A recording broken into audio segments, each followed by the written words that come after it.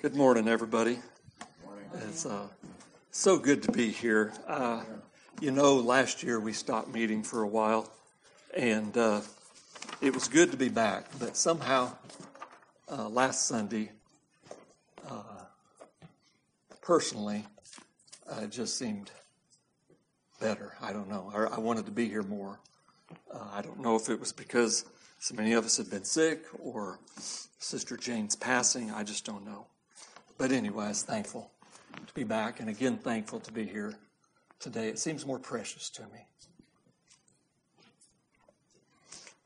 me. I desire an interest in your prayers, and not just for right now, but that we as a church would know where this is going with me taking time and trying to preach, and that it would be God's will. I was told by a preacher that I know very well that somebody asked Spurgeon one time something in this aspect, how he felt about men that felt called to preach, and how in the aspect of Spurgeon wanting to know about the calling and how it goes. And Spurgeon said something to the aspect he would rather that the church saw a calling, that there were many, than for just one to get up and say he had the calling. And I certainly desire that with you all. There's something here that we're working toward, folks, and we're trying to find out where it's at. And that may be unusual, may be different in Primitive Baptist, but here, nonetheless, that's how I am. That's how we are. I think Jake expressed the same idea. So please be in prayer for us as we go along. So with that little bit said, it's interesting to me, the last time I tried to speak was on depravity, and I don't know if you all remember, but the Sunday before, Brother Marty had the subject of depravity. And I didn't know if Brother Marty would want to use me last week or not, being Jake went last and all the turmoil that we've had. So I got ready for last Sunday, and it happened again. That's so hilarious to me. 2 months later, and the subject I want to talk about is concerning God resurrecting or making alive or bringing his people forth from death unto life. And so I realized, well, maybe Marty's just been, the Sunday before has just been laying the groundwork for me, see? So that's conceited, isn't it? I'm sorry. That's not it at all. All right, here we go. God makes the dead alive. I heard that somewhere a while back, and it's just stuck in my head. He makes the dead alive. It's kind of an unusual statement to think about, but as we go into the scriptures, I think we can see what's going on. So you all remember the last time I spoke and took too much time talking about how the natural things, God just takes those things to show us spiritual ideas. Natural stuff, I think basically that's what it is. We don't really get spiritual. We're natural. We have our 5 senses that we're connected to this world. And even though we're born again and we have an understanding, we're still physically connected to this world. So the subject I want to look about is death. So kind of an unpleasant subject maybe, but I think when we get to the end, we'll see something exciting, comforting out of it. So why does God use the natural experience of death? What is there? I'm disconnected from the world. And we're back. What is there about death that God would use that phenomenon? I mean, it's a natural thing. We understand that. What is it? Why not extremely sick? What would be the difference? Why death? Anybody want to show what? Pardon? It's final. I like that. Yes. Anybody else? No hope. Pardon? No hope. No hope. I mean, from our perspective, remember, that's what we're talking about now. You and I's perspective. When we see death, there is no hope to being with that one again. It's a final thing.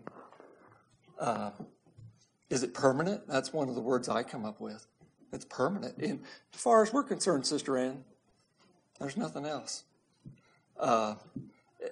Being extremely sick doesn't do that. There's hope. It's not final. The one may get well. And it's not permanent. It's something that we can't change. Or a Southern expression, we can't fix it. You know? I like my duct tape and fix things. Ain't going to fix this with that. You see what I'm saying? Death. So let's look into this a little bit. In my studies, I found 5 different kinds of dead being made alive. And remember, the topic is, He makes the dead alive. So we'll run through these quick, and then we'll adjust the topics, and then we'll go through them. So we're dead in sin. I think as Primitive Baptists, we understand that quite well. Dead in sin. He makes the dead in sin alive. Dead in body, natural death. And sometimes, like in the case of Lazarus, He made the dead alive, come back to natural life. Dead in the graves, all of those on the last day that are in the grave, He's going to call forth. And they're going to live again. From our perspective, they're coming out. Those that's done evil, those that's done good, they're all coming out. He makes those dead live again. Dead to fellowship. He makes those folks live again to fellowship. And a little obscure one that I came across was interesting to me. The dead body and womb of Abraham and Sarah. And they lived again. So let's take a look at these things. Just kind of run through it. I'm going to go through 4 of them rather quickly. We'll go from what I just read. We'll go in ascending order. I want to spend most of the time with dead in sin, because that's, I think, the whole point of this whole exercise is all of these other things Jesus did to show us what death and being raised, and from our perspective, is all about. So, the dead body and womb of Abraham and Sarah. In Romans 4:19, it says about Abraham, and being not weak in faith, he considered not his own body now dead, when he was about 100 years old, neither the deadness of Sarah's womb. He was 99, and Sarah was 89 when God came to him. And it was 24 years earlier when he was 75 and she was 65. And God said, you're going to have a son. And from that, there'll be a multitude that no man can number. I think God can number it. It's just saying there's so many folks, we're not going to be able to number it. And Abraham and Sarah waited 24 years. And God came and visited them and told him that next year, about this time, Sarah will conceive. And it said that he staggered not at the promise, but was strong in faith, neither considering his own body now dead or Sarah's womb. So, was that permanent thing as far as in their perspective? Could they fix it? No. They couldn't do it. Pardon? Is the way it was. But God can make the dead alive. You see what I'm saying? So there's a picture for us. All right, let's go on to the next idea. Dead to fellowship and being made alive. 1 Titus 5:6. It's just a quick short verse. Don't turn there. 1 Timothy, excuse me. But she that liveth in pleasure is dead while she liveth. She that liveth in pleasure is dead while she liveth. It's talking about some of the widows and how the church is supposed to handle situations over there. The Apostle Paul is telling Timothy. And it's talking about this or a particular aspect that could happen that because of the way this woman was living, she was dead while she lived. Well, we're just talking about no fellowship with God. She was going along doing her thing, and she had lost fellowship with God. I think we can understand that ourselves. Maybe let's look at another person there. Luke 15:24. I'll just turn there real quick. Luke 15:24. This is about the prodigal son. And he came to his right mind out in the hog pen. He got up and went home, walked home. And his father was out watching for him. And his father said, "For this my son was dead and is alive again. He was lost and is found."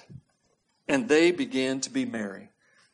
The son would never died. This my son was dead is alive again. We're not talking about that he died over yonder.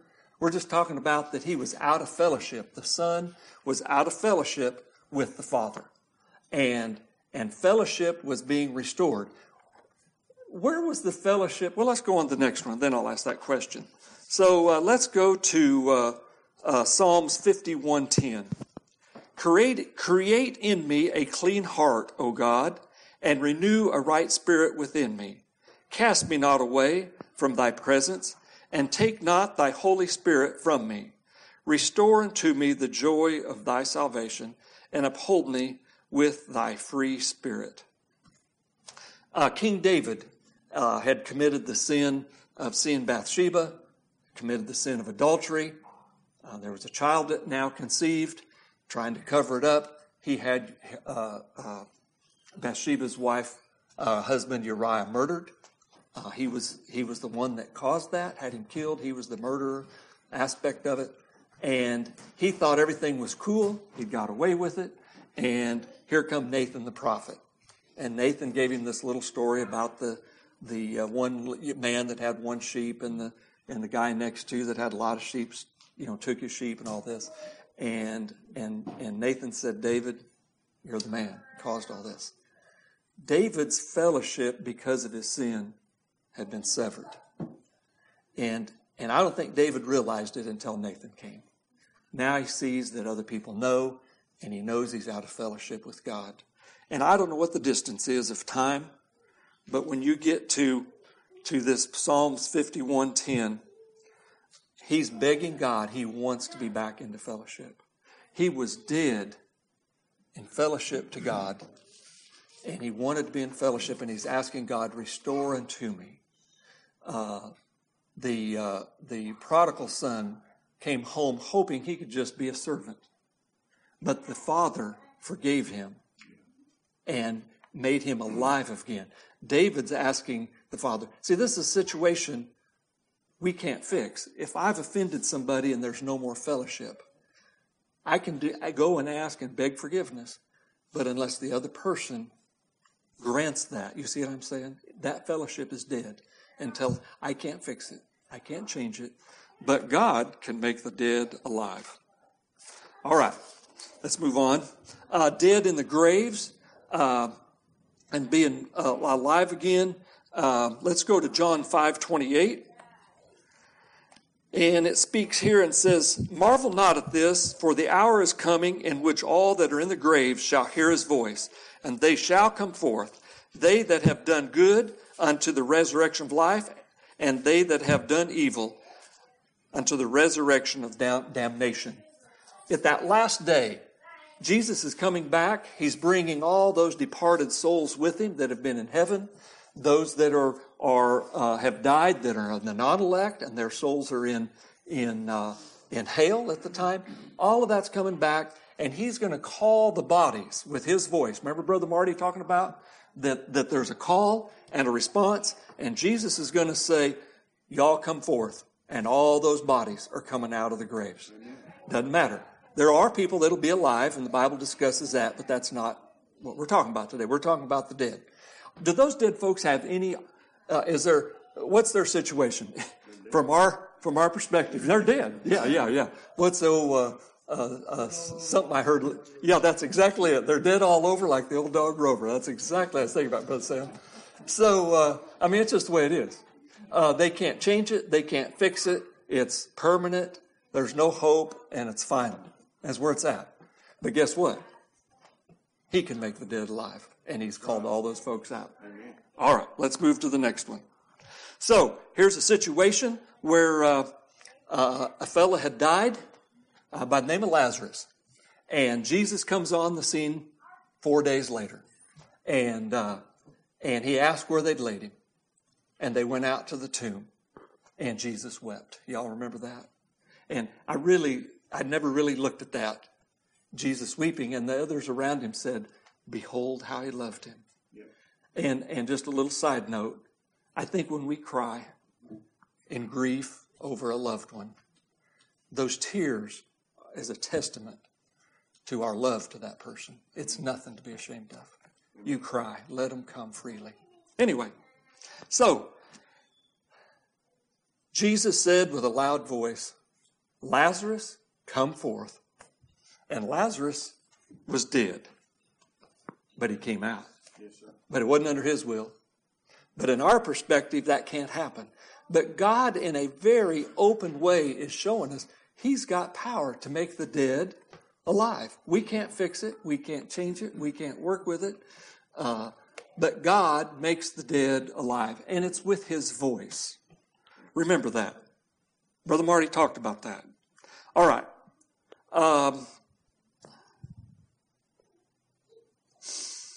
So let's go to the one I want to talk about. All of these other examples, the dead, Abraham's body being dead, the dead to fellowship, dead in the graves, and the last trump, and all the dead will be raised when Jesus calls them out, and God saying to Lazarus, Lazarus, come forth. These are all pictures for us to understand, in my perspective and my thinking, this last one of being dead in sin. So we'll take a little bit longer look at that. Probably used all my time. Sure enough, have. Jeez Louise, time goes by so fast. All right, here we go real quick. Let's look at John 5:24. 5:25. Verily, verily, I say unto you, the hour is coming, and now is, when the dead shall hear the voice of the Son of God, and they that hear shall live. So there's some dead folks out there. Let's take another look at Ephesians 2:1. And it says, and you hath he quickened who were dead in trespasses and sins. And you, he's talking to the church at Ephesus. I'm talking to the church at Dallas. And you hath he, being God, quickened. That means made alive, who were dead. How are we dead? In trespasses and sins. Sister Ann, here's how it works. I'm picking you out just because you're sitting on front row. That's right. I'll pick on the front row. All right. This applies to every one of you. All right. Here's how it works, Sister Ann. When you were conceived a while back, just a while back, and before you were born again, you were dead in sin. Your heart's pumping, your brain's thinking. This is a hard concept for a lot of people to understand. But it's the same as the dead in fellowship. Remember it said that she that was living in pleasure was dead while she liveth? All of us, every one of you, from conception to when you were born again, you were dead in sin. It's just where you were. We just read the scripture. And you hath he quickened who were dead in sin. So that dead in sin is dead to God, dead to spiritual things, dead to God. Can you fix it? Is the question. We've answered it all these. Can you change it? No. Is it permanent? Feels like it. Yeah. To us it is permanent. Is there any hope, Sister Andrea, when you're dead? There's no hope. This isn't being sick, folks, like we said earlier. Really bad sick. And so you're like, well, I'm really bad sick to the things of God, but I'll get over it, and then I'll be close to God. No, we're not talking about fellowship. We're talking about life, spiritual life with God. So, Sister Ann, you're dead in fellowship. Then that voice came one day, and he said, be alive. It's like, the picture is so beautiful to me of Lazarus. Lazarus, come forth. God said to you, Ann, come forth. And you became alive. You're alive, Sister Ann, to God. Not wild. Sister Andrea, guess what? You're alive to God. For Sam, Sister Kathy. You're alive. You were dead. Jim, Judy, you were dead in sins. God spoke, come forth. And you're alive. Lloyd. I mean, I could name everybody in here. You're alive. You are alive. Come forth. And you lived. Was there any option for you? Did Lazarus have any option? Oh, Lord, I kind of like this grave in here, this tomb. These rocks are pretty cool around here in that stone. He didn't even know that. You're dead to the things of God. And the one that can make the dead alive spoke to each one of you, each one of his children, Brother Marty, come forth. And you lived. Now, Sister Ann, you may say, how do I know that? Is that really true? You want me to prove it to you? I got a verse, I can prove it to you. You want me to read it? All right. We know, this is 1 John 3:14. Sister Ann, we know that we have passed from death unto life. Something we can know, and that we've passed from dead in sin unto life with God, Jesus Christ, the Holy Spirit. We know that we have passed from death unto life because we love the brethren. Yep. Now, on our little group me thing, I think you stick out in my mind more to say, I love the church, I love the interaction, I love this. Do you love the brethren, Sister Ann? Yes, you do. Guess what? It just proved that you've heard his voice and you're alive. Isn't that cool? I love it. The next part of this is interesting too. He that loveth not his brother abideth in death. Abiding in death. Huh? No, it doesn't say is dead, exactly. He's abiding in death. That means he's still heart pumping, brain waves going, stomach juices working on the last hamburger and all that stuff. And he's abiding, he's living in death. He's dead in sin. But in that moment, Sister B, Brother Jeremy, the Hoskin family back there, Sister Patsy, Brother Sean, and your family, at that moment, if you're one of the elect, that God chooses somewhere between conception and the grave, and he says, come forth, come alive, be mine. You're alive. Y'all were alive. I don't know, I just can't. I've been telling me that all week long, and it's just, I want to feel it instead of just say it. Like Brother Don Ferris used to say, this thing I want to drop 18 inches from being a head thought to feeling it in my heart. All right? He makes the dead alive.